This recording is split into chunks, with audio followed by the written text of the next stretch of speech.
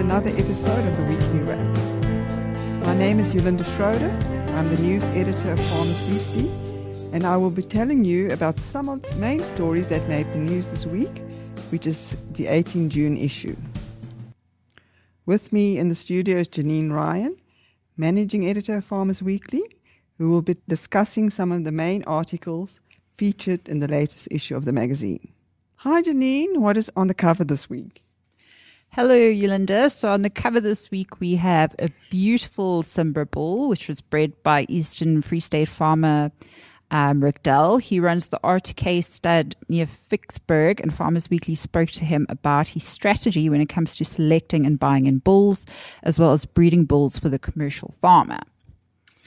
Also on the cover is a story about Protea and Fynbos production, as well as a winemaker solutions to the COVID-19 crisis, which includes social media and online sales.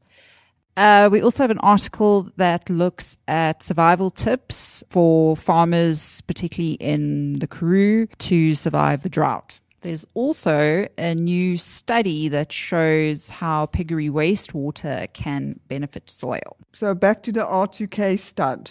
So according to Dell, the bull is the proverbial goose that lays the golden egg, and he says the right bull is the one with the genetic abilities to produce good quality calves.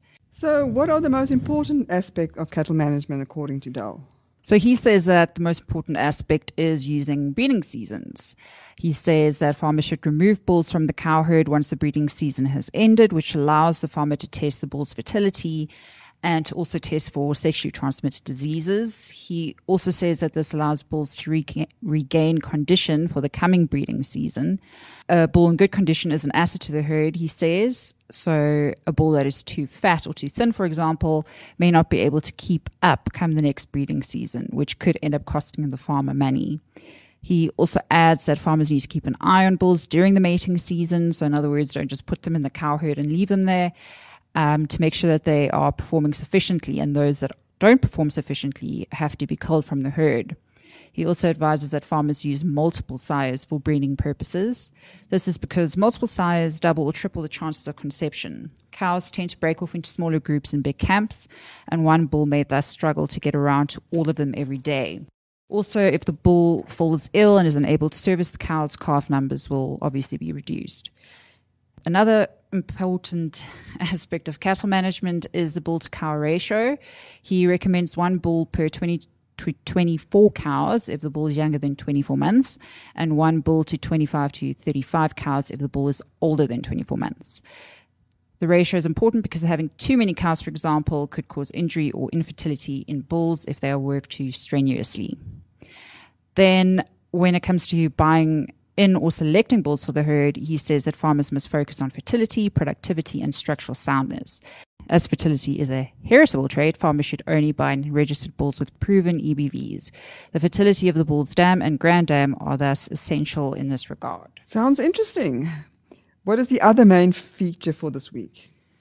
So the other main feature I want to focus on this week is the drought management feature that focuses on Brett Walker, who runs a merino sheep and Angora goat farming operation near Janssenville in the Eastern Cape. As listeners probably know, South Africa has been in the throes of a 7-year drought, and while some regions have received good rainfall over the past year, some regions are still receiving little or no rain. Walker's farm, unfortunately, is one of these. Since 2014, the farm has received very little rain, and Walker says 2021 has thus far been the worst, with only 70 millimeters of rain recorded on his farm. As such, Walker has had to adapt his operation in order to keep the business going.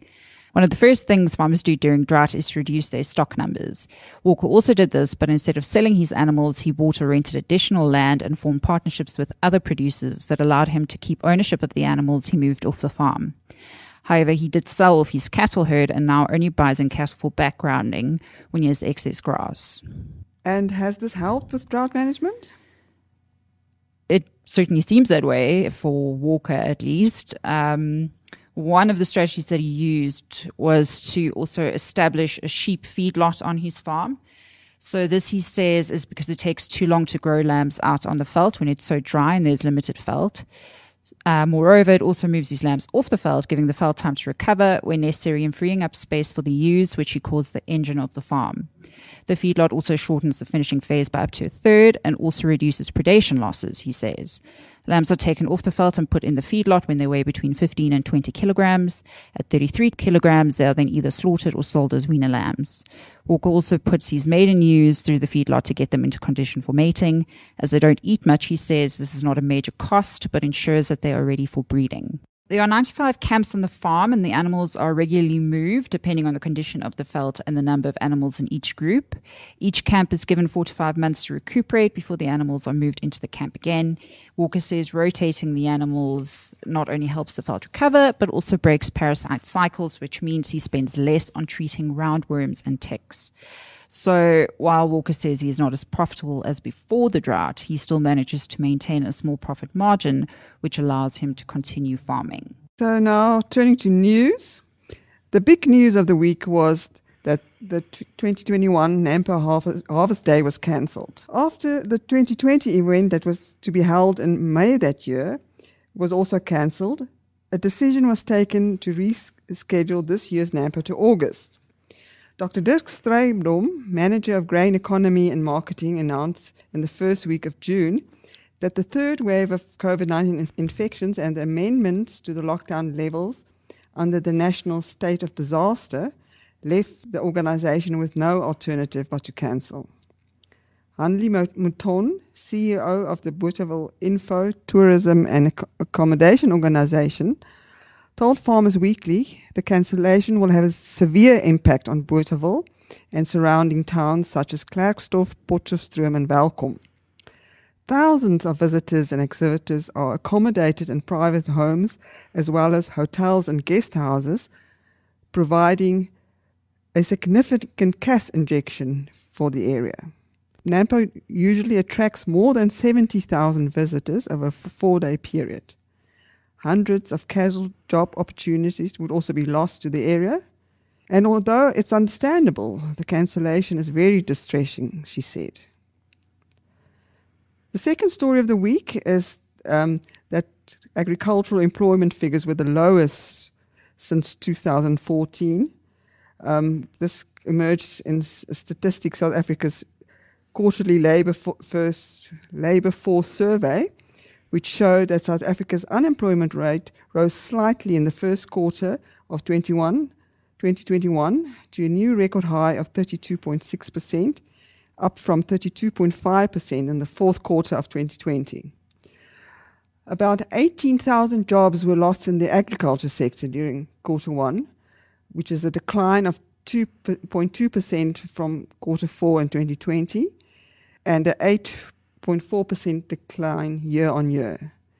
According to Julinda Schroeder, chief economist at Agbus, this was the lowest employment level since 2014, which was a drought year.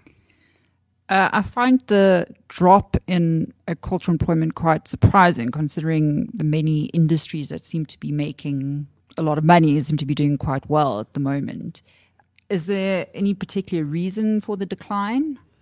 Well, according to Wandile, the jobs that were lost seemed to be concentrated in the industries that were worst affected by the various regulations during the lockdown period, such as horticulture, specifically wine grapes, and the game industries. Then another alarming story was that the Global Container Port Performance Index report, which was released by the World Bank and IHS Markit, rated South Africa's ports as the worst performing in the world.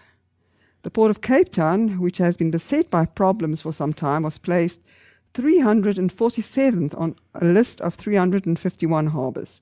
However, it's not the worst performing in South Africa, with Ngura, Port Elizabeth and Durban being placed 348th, 349th and 351st respectively.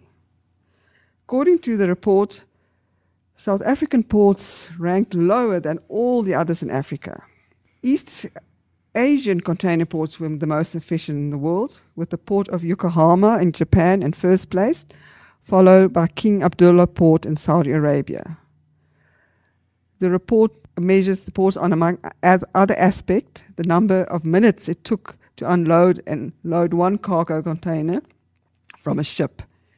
In Yokohama, it took an average of 1.1 minutes, whereas it took 3 times longer in ports in Africa.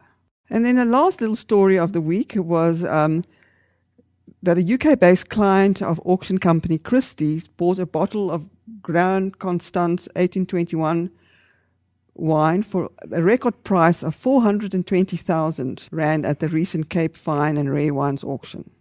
Do you know anything about the history of this wine? It is claimed that the wine was originally produced for Napoleon Bonaparte, but ended up back on the market following his death. There are only about 12 of these bottles left on the market. This bottle formed part of a lot auctioned in London in the early 1980s, which was then purchased by the Den Stellenbosch Farmers Winery, now known as Distell. Since then, 3 bottles from that lot had been stored in the tabernacle at Distell's Adam Tass production facility, and in 2019 they were recorked to prolong their lifespan and ensure the pristine condition of the wine. That's it for the week. Please follow us on our social media pages at Farmers Weekly SA. Until next time, keep safe and happy farming.